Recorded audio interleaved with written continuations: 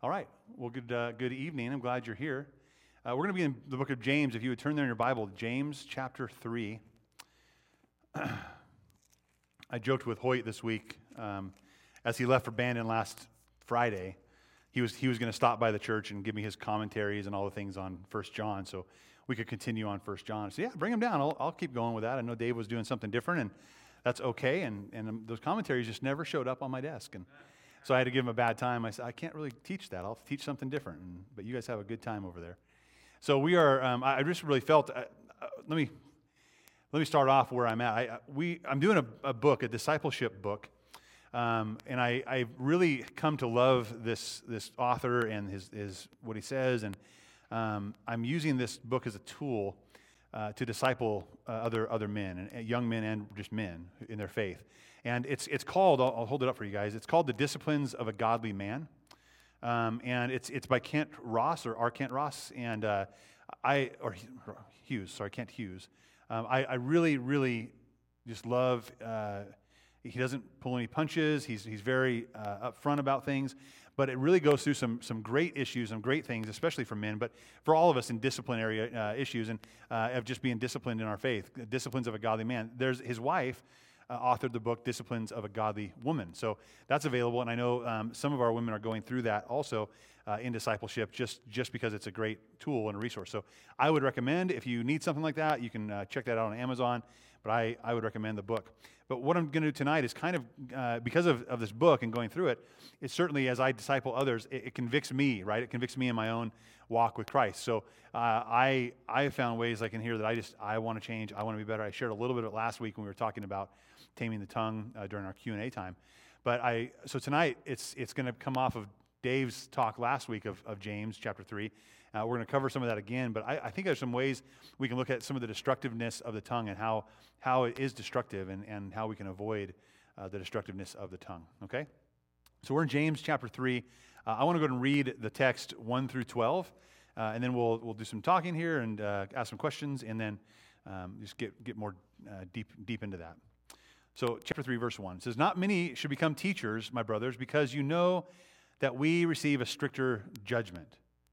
For we all stumble in many ways." Now I want to stop right there. It talks about teachers, and we shouldn't all aspire to be teachers because there's going to be strict judgment over that. And that's a verse I hold very dear and true. That's a burden that I carry as a teacher of the Word of God, and I need to be accountable to the Lord Jesus. I will have a stricter judgment for what I teach, right? I'm responsible for what I teach. But then he goes on. James says, we all stumble in many ways. Is he talking about teachers here? What's he talking about? Yeah, everyone, right? All the brothers and sisters, right? We all stumble in many ways, right? And so acknowledging that as a teacher, man, we all stumble in many ways. That means me too. I'm not perfect. You get that, right? I will stumble in many ways, so we have to be on guard and watch. Then he talks about really kind of the seed of some of this stuff and where a lot of it comes from. He says, we all stumble in many ways. If anyone does not stumble in what he says, he is mature. So he talks about now in what he says. He is mature, able also to control the whole body. So there's a connection here between the spoken word and the whole body. And I've said it a lot of times before, and it's kind of a thing from my own kids and my own life, my own heart. The tongue is the tattletale of what? The heart, right? Exactly. The tongue is the tattletale of the heart. It tells on you every time. And it really tells on you when you hit your thumb with a hammer, right? It really tells on you when someone angers you or pushes you around, or you get when you've been offended in some way, right? It tells on you. It tells exactly what's in your heart. So listen, we can't give ourselves a license to swear or to put someone down because we were hurt and bent out of shape and they deserved it. What comes from our heart, it comes out in our tongue, and our tongue tells on it. So when he says, if you're able to keep control your tongue, you're also able to control the whole body, because it's telling on the body. If you're able to control your tongue, your body is in check. Now, and he goes on to talk about the power here. Now, if we put bits into the mouths of horses so that they obey us, we direct their whole bodies. And consider ships. Though very large and driven by fierce winds, they are guided by a very small rudder wherever the will of the pilot directs. So too, though the tongue is a small part of the body, it boasts great things. Consider how a small fire sets ablaze a large forest, and how a tongue is a fire. and the tongue is a fire. The tongue, a world of unrighteousness, is placed among our members. It stains the whole body, sets the course of life on fire, and is itself set on fire by hell. Every kind of animal, bird, reptile, and fish is tamed and has been tamed by humankind, but no one can tame the tongue. It is a restless evil, full of deadly poison. With the tongue we bless our Lord and Father, and with it we curse people who are made in God's likeness. Blessings and curse come out of the same mouth. My brothers and sisters, these things should not be this way. Does a spring pour out sweet and bitter water from the same opening? Can a fig tree produce olives, my brothers and sisters, or a grapevine produce figs? Neither can a saltwater produce yield any fresh water. Okay, so we're going to dive into that in a minute. This is really powerful part of Scripture and something that I think we really need to check ourselves and evaluate ourselves. But I want to read a part of this book. I could probably sum it up, but I wouldn't do it justice. So I want to read this. Okay, is anyone familiar with or know what the Boxer Rebellion had to do with or was? The Boxer Rebellion. It was something we learn in history, right? And no one, I know I wouldn't be like that. I wouldn't be brave and say I know either. I don't. I'll read it to you though. Yeah, I used to, right? When it was on that test that one year in 7th grade, I nailed it. But after that, I'm like, so I read this, I'm like, wow, this is interesting. This story, actually, the author cites Paul Harvey, right? Paul Harvey is famous for what? The rest of the story, right? He told us the rest of the story. I loved his stories. I remember listening to Paul Harvey. Probably the first time was that I really found him compelling was when I didn't have anything else to listen to, right? I was in the middle of eastern Montana on a hunting trip with my family, and we can get a few radio stations. But I remember being in the truck, and we would drive out to a looking place and glass for antelope and deer and stuff, and we'd sit in the truck or near the truck, and the only radio station we could get is whatever came on, and it was the radio station that was Paul Harvey. So we would listen to a lot of the rest of the stories over and over again, and I was like, wow, that's really amazing, right? I would listen to something else back home. But I started listening to more Paul Harvey, and I really loved it. But here's the story as it goes. In 1899, 4 reporters from Denver, Colorado, met by chance on a Saturday night in a Denver railroad station. Al Stevens, Jack Turnay, John Lewis, and Hal Wilshire worked for the 4 Denver newspapers: the Post, the Times, the Republican, and the Rocky Mountain News. Each had the unenviable task of finding a scoop for the Sunday edition. They hoped to spot a visiting celebrity arriving that evening by train. However, none showed up, so the reporters wondered what on earth they would do. As they discussed options in the nearby station, Al suggested they make up a story. The other 3 laughed at first, but before long they were all agreed. They would come up with such a whopper that no one would even question it, and their respective editors would congratulate them on their find. A phony local story would be too obvious, so they decided to write about someplace far away. Granted, this was 1899. They agreed on China. What if we say something, or say that some American engineers on their way to China told us that they were bidding on a major job? The Chinese government is planning to demolish the Great Wall, right? Oh, there you go. Harold was not sure that story would be believable. Why would the Chinese government ever tear down the Great Wall of China? As a sign of international goodwill to invite foreign trade, was the answer. By 11 p.m., the 4 reporters had worked out the details, and the next day, all 4 Denver newspapers carried the story on the front page. The Times headline on Sunday read, "Great Chinese Wall Doomed. Peking Seeks World Trade." Of course, the story was a ridiculous tale made up by 4 opportunistic newsmen in a hotel bar. But amazingly, their story was taken seriously and soon ran in newspapers in the eastern U.S. and even abroad. As the story goes, when the citizens of China heard that the Americans were sending a demolition crew to dismantle the Great Wall, most were indignant, even enraged. Particularly angry were a member of a secret society made up of Chinese patriots who were against any kind of foreign intervention. Moved to action by the news story and other events, they attacked the foreign embassies in Peking and murdered hundreds of missionaries from abroad. In the next 2 months, 12,000 troops from 6 countries working together invaded China to protect their countrymen. The bloodshed of that time, exacerbated by the journalistic hoax fabricated in a saloon in Denver, has been known ever since as the Boxer Rebellion. Tongue and the words are pretty powerful, aren't they? It's amazing what we can do with that. I remember something Gary Vanderwalker had taught a long time ago, and just the power of tongues and even choices, but the power of the tongue, and we can't take things back, right? I told my son the other day where he has this tendency to take toothpaste and put too much toothpaste on his toothbrush, right? Have you heard this before about toothpaste? The words are like toothpaste. Once they come out, it can't go back in, right? It's not going back in. I have to tell him that. Like, Wesley, it's like our words. Our words are the same. Once we have words come out of our mouth, they can't go back in. Toothpaste is the same. You're wasting toothpaste. I can't get it back in the thing, right? Really important to know that. But words are really powerful. But Gary Vanderwalker said he was up on the. He says, imagine being up on the Continental Divide, right? The Rocky Mountains, the Continental Divide. And the Continental Divide in the United States goes kind of through Colorado and Wyoming and Montana, right? It goes up into Canada and down into Mexico. It's a huge, long divide. What does it divide? What does a continental divide? The west and east, the continent, right? It divides the continent from the west and east. It's kind of like, okay, that's where it goes.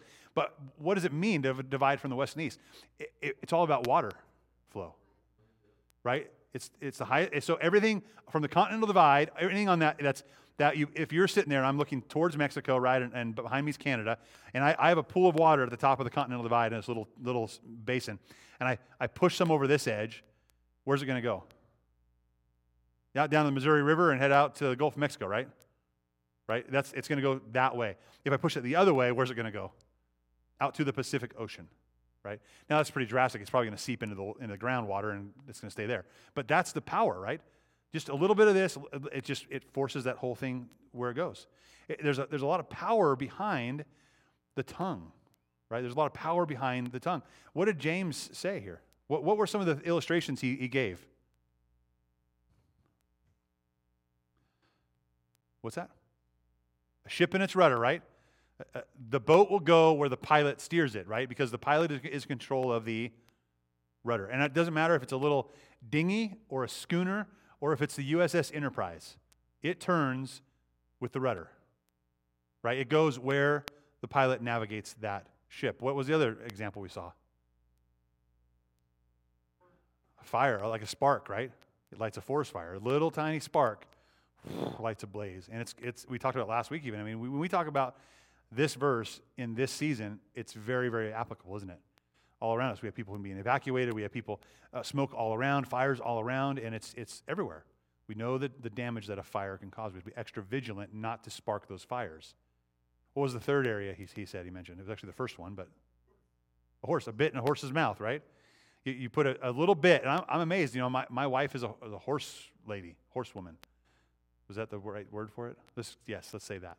So she loves horses, right? She trains horses, she rides horses, and I've ridden, and I like doing that. And it's amazing that you can control a horse with a bridle, right? With a bit and a bridle. But I'm amazed by the power that rider has over this huge animal that is totally powerful, right? So it's small but powerful. The tongue is small but powerful. The idea would be who controls the bridle, who controls the rudder, controls the horse, controls the ship. Right? That they have the control and power over that. So we see that. Let's look at verses 1 through 5. Or let's go on. Well, 2. We all stumble in many ways. If anyone does not stumble in what he says, he's mature and also able to control their whole body. It says, now if we put bits in the mouths of horses so they obey us, we direct their whole body.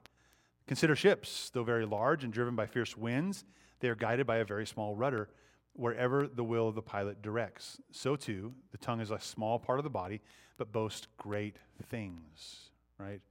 There's a lot of power behind that, of what we say and how we say things. The next thing, so we see it's powerful. The next thing I want to see about the tongue is that it's destructiveness. How is the tongue destructive, right? And he goes on there in verse 6, and the tongue is a fire.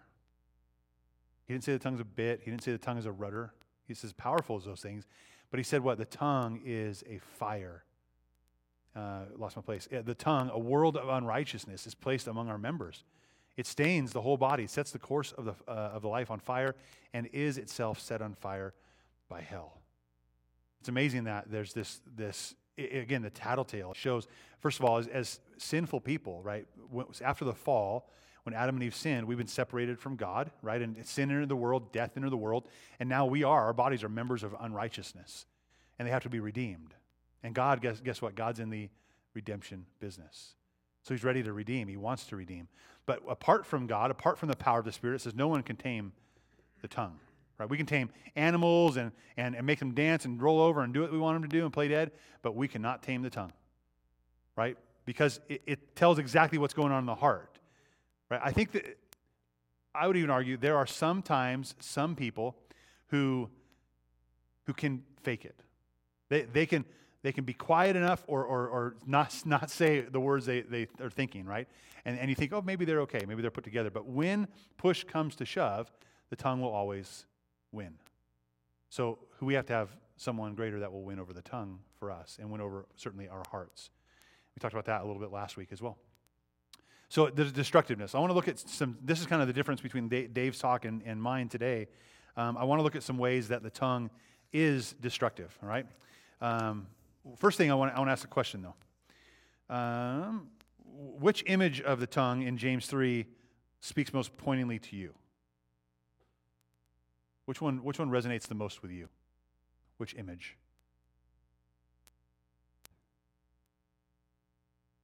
The bit? Okay, why?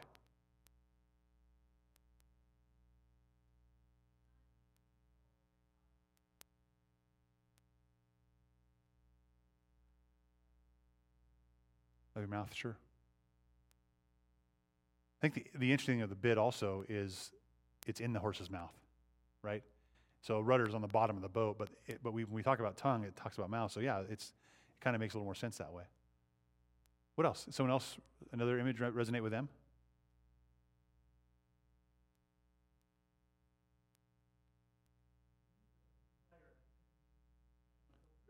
Yeah.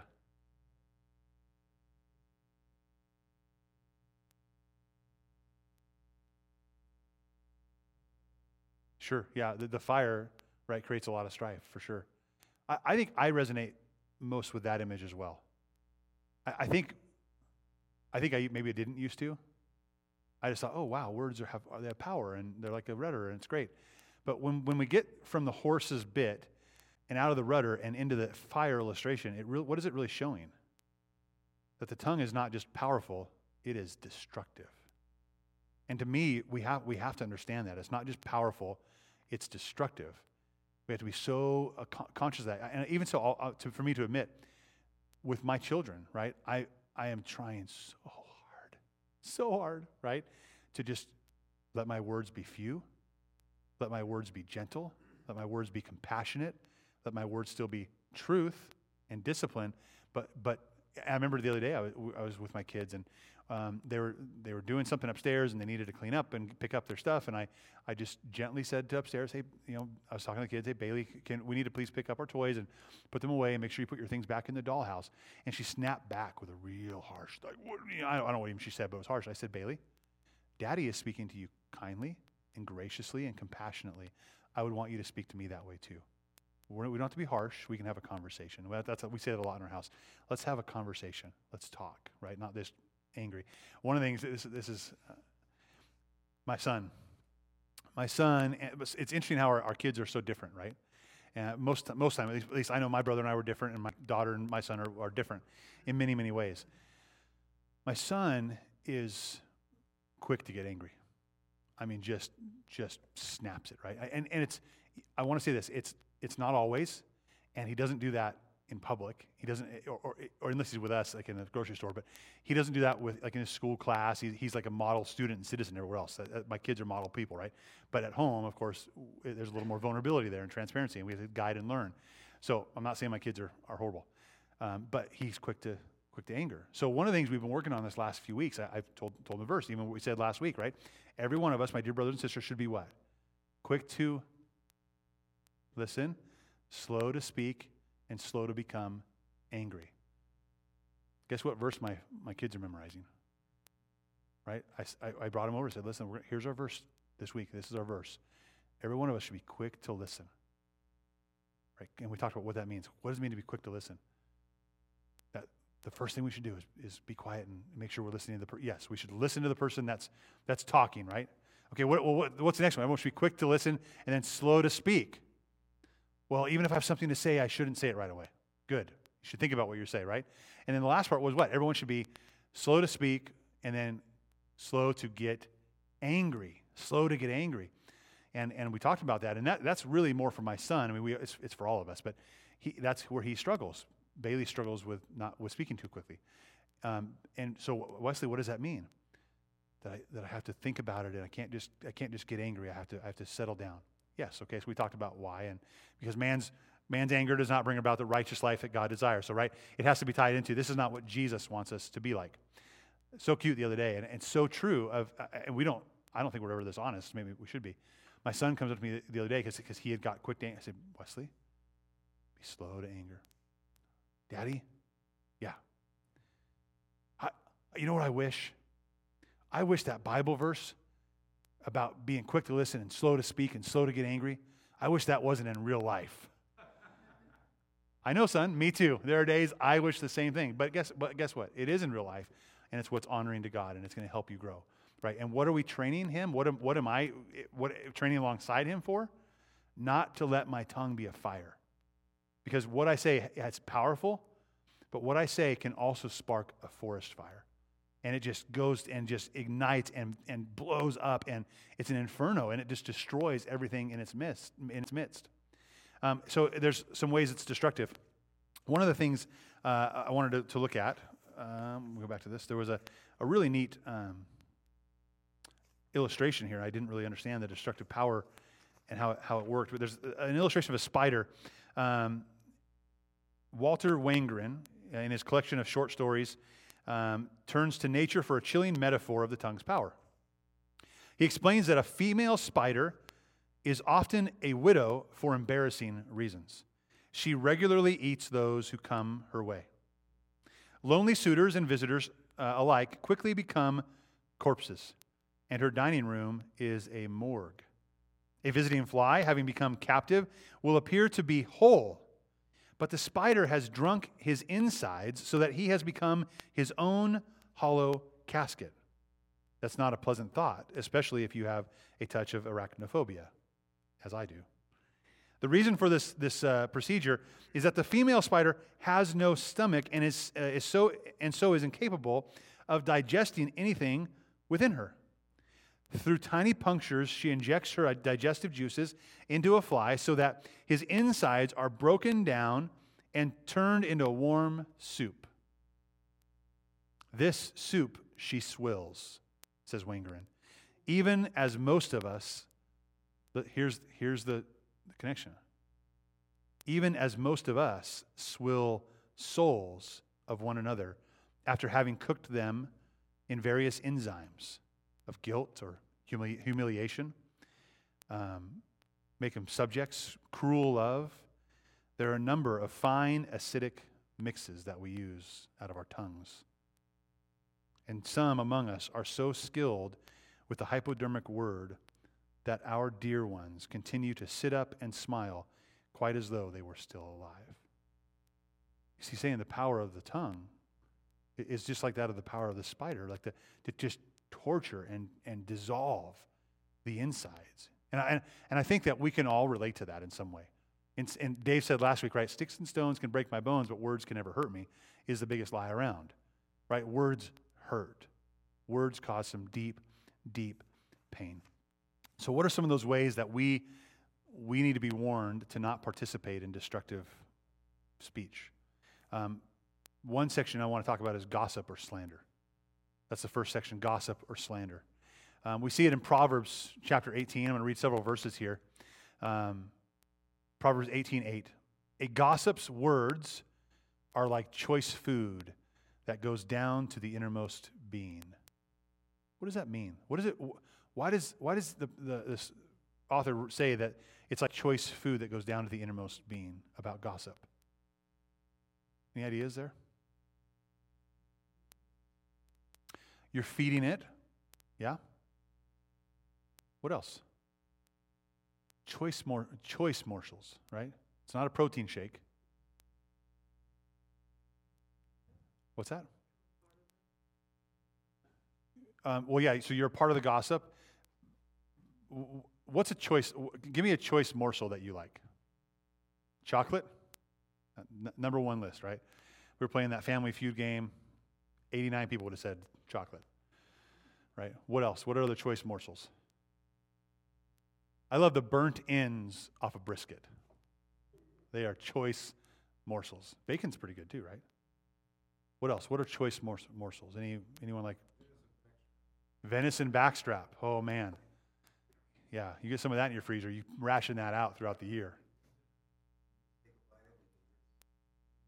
right? You savor it. It melts in your mouth. You savor it. Now listen. This is where it connects. We eat the morsels that we savor.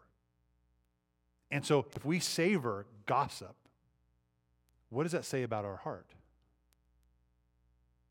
That it doesn't savor righteousness, doesn't savor compassion, it doesn't savor graciousness, it savors gossip, it savors slander, it savors hurt. Right? So this really comes down to a matter of the heart. What is the treasure of your heart? And we've talked about that a lot, even on Sunday mornings. As Christ followers, we have to examine our heart and say, what is it that I treasure? What is it that are choice morsels? What makes me feel good? We've been in scenarios where you have friends or people, family members who will talk or say stories, or they're the one-uppers, right? Oh, I've got a better story. You do this one-up thing all day long. Well, because they relish the fact of being better than somebody else, right? That's not what we should savor. Our words should be few. And those morsels should be the nuggets of truth we find from God's word and from our relationship with Christ. So a gossip's words are like choice food that goes down to the inner soul. Proverbs 20:19, the one who reveals secrets is a constant gossip. Avoid someone with a big mouth. He tied it in. Someone with a big mouth that's always doing this is a gossip. And they have these constant secrets they want to reveal. And they hide it, don't they? We say things like, have you heard, right? Or, did you know? Oh, hey, they tell me, or, hey, keep this to yourself, but I've said that. I've caught myself saying that. If I ever say that, I'm like, no, sorry, I'm not going to say this. If you should keep it to yourself, then I should keep it to myself as well, right? I don't believe this is true, but I heard that. Why are you saying it?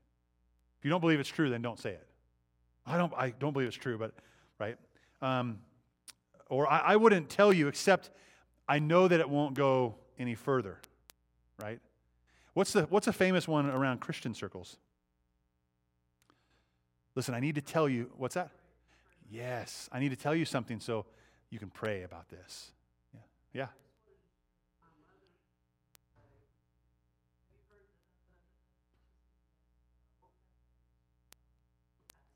Oh, that's a good one, right? I'm going to say it to the camera. Your mother would say, or someone would say it to your mother, have you heard, right? And spill the beans. And your mother would say, yes, I have, but I won't have to answer to God for passing it on. Yeah. But you will, right? You will. Yeah, it's gossip. We just like gossip. We like it makes us feel good, and that's a problem. If we need elevation, if we need identity, if we need value from what we share about other people, we are searching for value in the wrong places, right? And it'll never be enough. We'll always need more. We'll always need the new scoop, the new skinny, and I'll call my friends to get it. But that's not what we should be about. We should be about what Christ wants us to be about. Proverbs 16:28. So this constant gossip, what happens? Well, a contrary person spreads conflict, and a gossip separates close friends. So what is this person who can't help themselves because they're a constant gossip and it's just choice food to them? What happens with that? Well, they spread conflict. They spread conflict, and they separate close friends. I mean, think about your own relationship and your friendships. And we all have those relationships where we said something we shouldn't have said to somebody else about somebody that was dear to us, and we needed to come and repent of that, right? And if we didn't repent and restore that relationship, we may not have that relationship anymore because of gossip, because of our choice for gossip, because of those choice morsels. 2 Timothy chapter 2, verse 16 says, avoid irreverent and empty speech. Avoid it, since those who engage in it will produce even more godlessness, and their teaching will spread like gangrene. Interesting how how our words and what we choose to say have such a deep effect, right? Don't avoid it. Avoid that stuff. I try to, as hard as I can, as best I can, to be out of those situations, first to stop those situations, but then to get out of those situations. I don't want to be around that. Because I don't want this to produce more godlessness. What is Paul writing to Timothy? He's saying, avoid that, because as that happens, it's gonna grow and grow and grow and grow and grow. And what's it gonna grow like? It's not this, oh man, there's this click over here. What do you liken it to? Gangrene. What is that? Dr. John, what is that? Dead tissue. And how do you take care of that? You cut it off. Or what? It will continue to die and die and die and die. And we will die.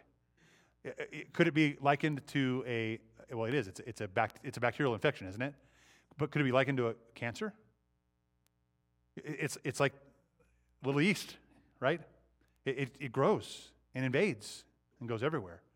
Gangrene does that. So Paul had some pretty strong words about that. So gossip, and if we define gossip is what we say behind someone's back and would never say what? To their face, right? Well, here's the opposite one that sometimes we get in. So gossip's a bad one. That's like slandering someone behind their back. The next one's flattery. Flattery. If gossip is what we say behind someone's back and would never say to their face, then flattery is what we would say to their face that we would never say behind their back. What we say about them to their face that we would never say about them behind their back.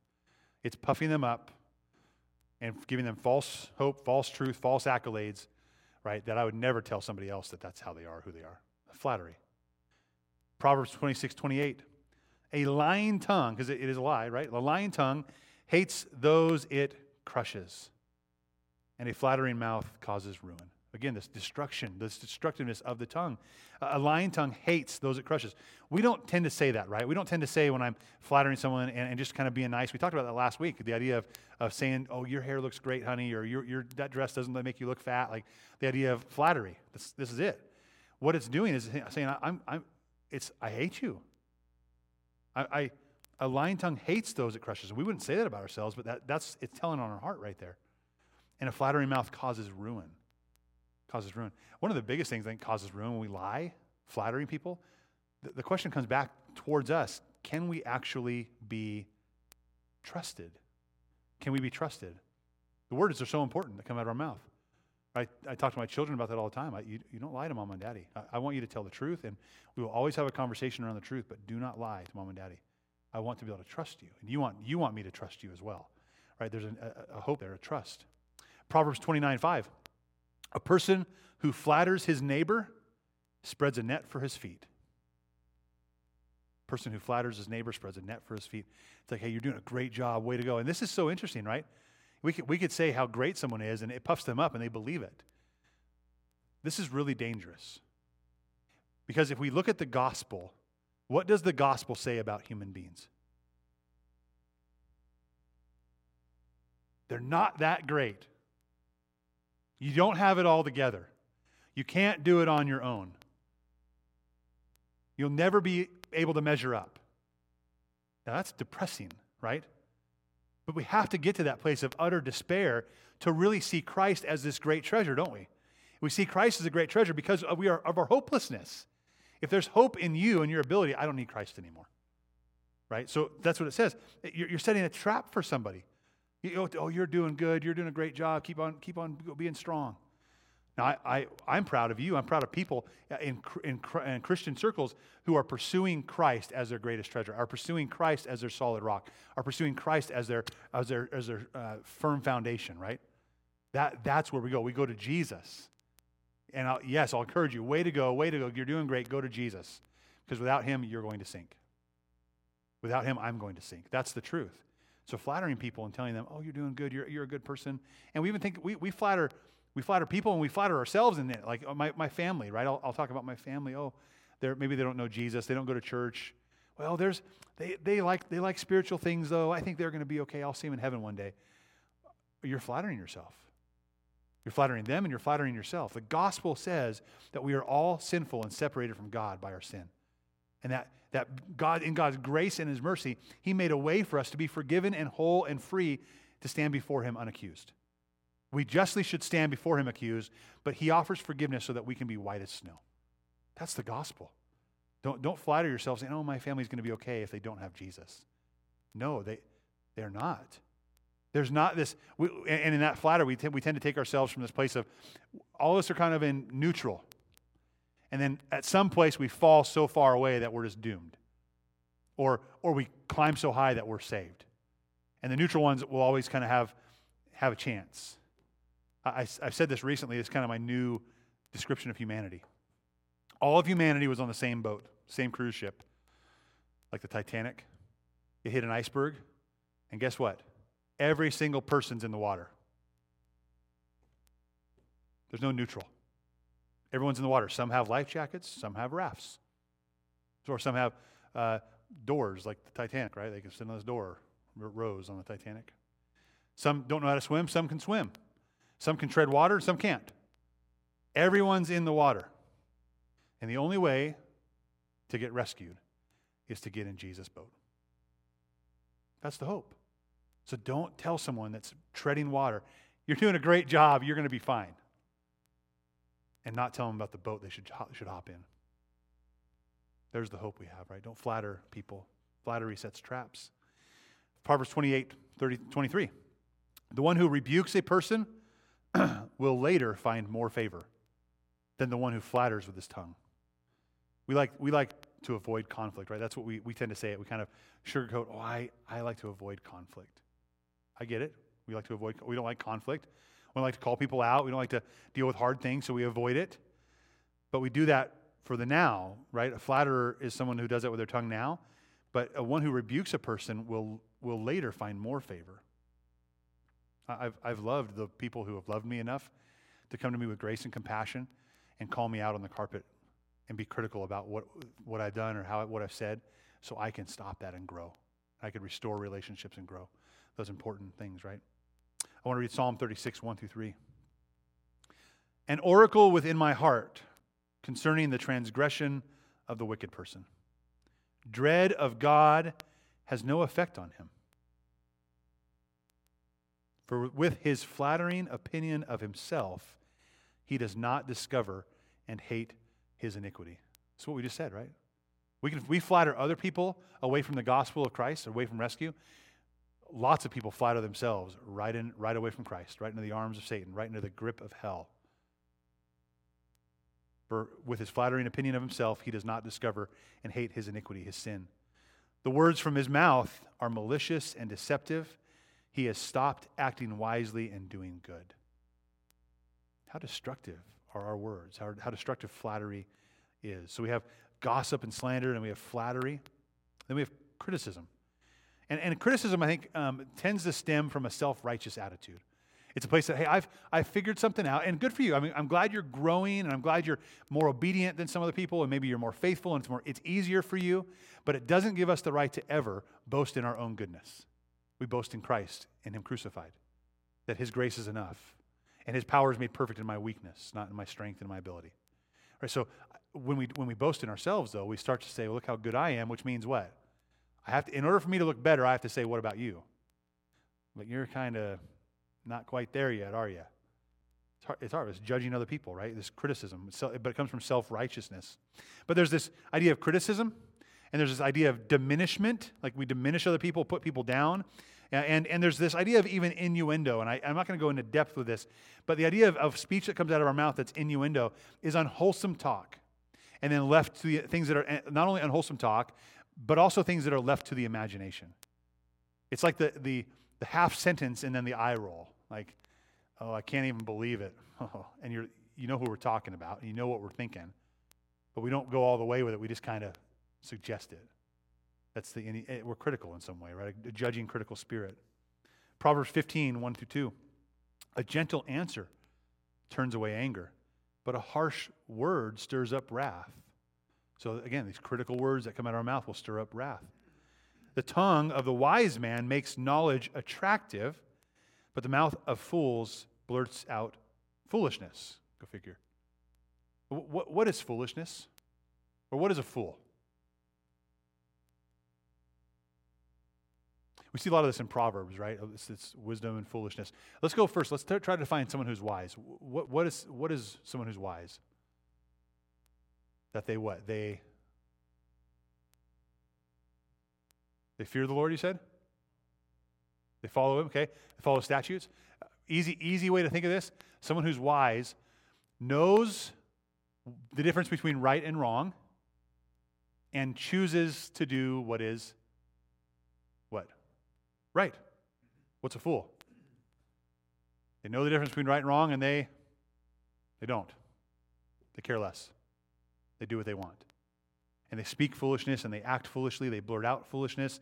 And so that's why he says knowledge, the tongue of a wise man makes knowledge attractive. Like, if you're a wise person who chooses what's right and wrong, or knows what's right and wrong and chooses what's right, I'm going to be more apt to want to listen to what you have to say to me, the truth that will come from your mouth. It's attractive versus someone who is a fool and blurts out foolishness. We have those people in our lives probably. Maybe don't look left or right. Don't look. We have those people in our life, right, where we know they just rattle on about things they really don't know about. Galatians 5 talks about this again, this relationship between each other. If you bite and devour one another, watch out, or you'll be consumed by one another. The choice morsels we tend to like are each other. We just take big bites out of each other, right? And we're consuming, and we argue, and we get angry with one another. Proverbs 29:11, a fool gives full vent to his anger. I'm just going to, here it is, pour it out there. But a wise person holds it in check. It goes back to our verse, right? We should all be quick to listen, slow to speak, and slow to get angry. Keeping it in check. Checking our heart before we speak, because our tongue is going to tell on our heart. It's amazing the ability and the motivation that we have in the body of Christ even to run itself down, right? It's a real danger that we could be like a forest fire with our tongue. So what's the solution? There are some things that we can do, and I'm going to read a few scriptures to you about that. We're just about out of time. And a couple of things for solution. First, I think that we understand the wounds of a friend can be trusted, but the kisses of an enemy are excessive. It's like, I don't want to be kissed by an enemy. I want the wounds of a friend. So find yourself a friend who's loving and compassionate and gracious and gentle with their speech, and they're wise and that can speak truth into your life, and trust those things. There are a lot of people in my life. Not all of them I give the right or authority to let their words speak truth into my life. Everyone seems to want to speak, but I only let those who I believe are trustworthy friends impact me and sharpen me and push me towards Jesus. Psalm 141, 3 and 4. Lord, set up a guard for my mouth. Here's a solution, right? A prayer. Lord, set up a guard for my mouth. Keep watch at the door of my lips. Do not let my heart turn away or turn to any evil thing or perform wicked acts with evildoers. Do not let me feast on their delicacies. They're the delicacies of the world, and they're the delicacies of the Lord. We are to feast on the Lord and what he has for us. And the prayer is, Lord, shut my mouth. Lord, shut my mouth. Ephesians 4:29, let no unwholesome talk come out of your mouths. Only what is beneficial for building up those according to their needs, that it might benefit those who listen. So we check our mouths. I'll give you a list of a few other things here. Go this way. Here are some disciplines that we can have. We can discipline ourselves to perpetually and lovingly speak the truth in love, right? We speak the truth in love. Refrain from being party to or a conduit of gossip. I'm going to just back out of that. I'm going to step away from that. I think what would be really hard to do, and I've tried to incorporate this in my own life as a discipline, to not only refrain from it, but if I have a close group of friends, it's easier to gossip with close groups of friends, right? So we have to come out and say, listen, this is probably not something we should be sharing. This is probably not for us to share. Let's stop talking about this. And it takes guts, it takes courage, but it's the right thing to do. Refrain from insincere flattery. Refrain from running other people down. That's James 4:11. Refrain from any degrading humor. See in Ephesians 4:29. Refrain from sarcasm, right? And I think there's jest that people understand and get, but I've had to apologize so often for my sarcasm at times. Like I'm sarcastic with the wrong people at the wrong time. And usually what it is, I don't get a chance to kind of finish it up and close it out. So I need to be able to, or clean it up. With my friends, they understand, they get it, that I'm joking, it's fun and games. With people that aren't so close, man, I got to not be sarcastic. Then finally, to memorize Scripture, passages that teach us the proper way to use our tongue, and things that I've put out today, things that Dr. Holst mentioned last week as well.